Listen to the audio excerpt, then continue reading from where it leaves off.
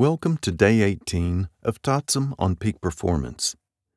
Today we will explore resilience for overcoming challenges. A person's resilience protects them, building a shield so that they can tackle setbacks without being affected by them in the long term. One way to build resilience is by developing positive thinking patterns. Resilience is our ability to cope with crises and bounce back, returning to normal faster. People who are more resilient are better able to manage emotional, personal, and professional adversity, and have a lower likelihood to develop mental health concerns. Positive reappraisal doesn't mean we deny the reality of a negative situation, just that we focus on the positives instead. This reduces our stress levels and builds resilience.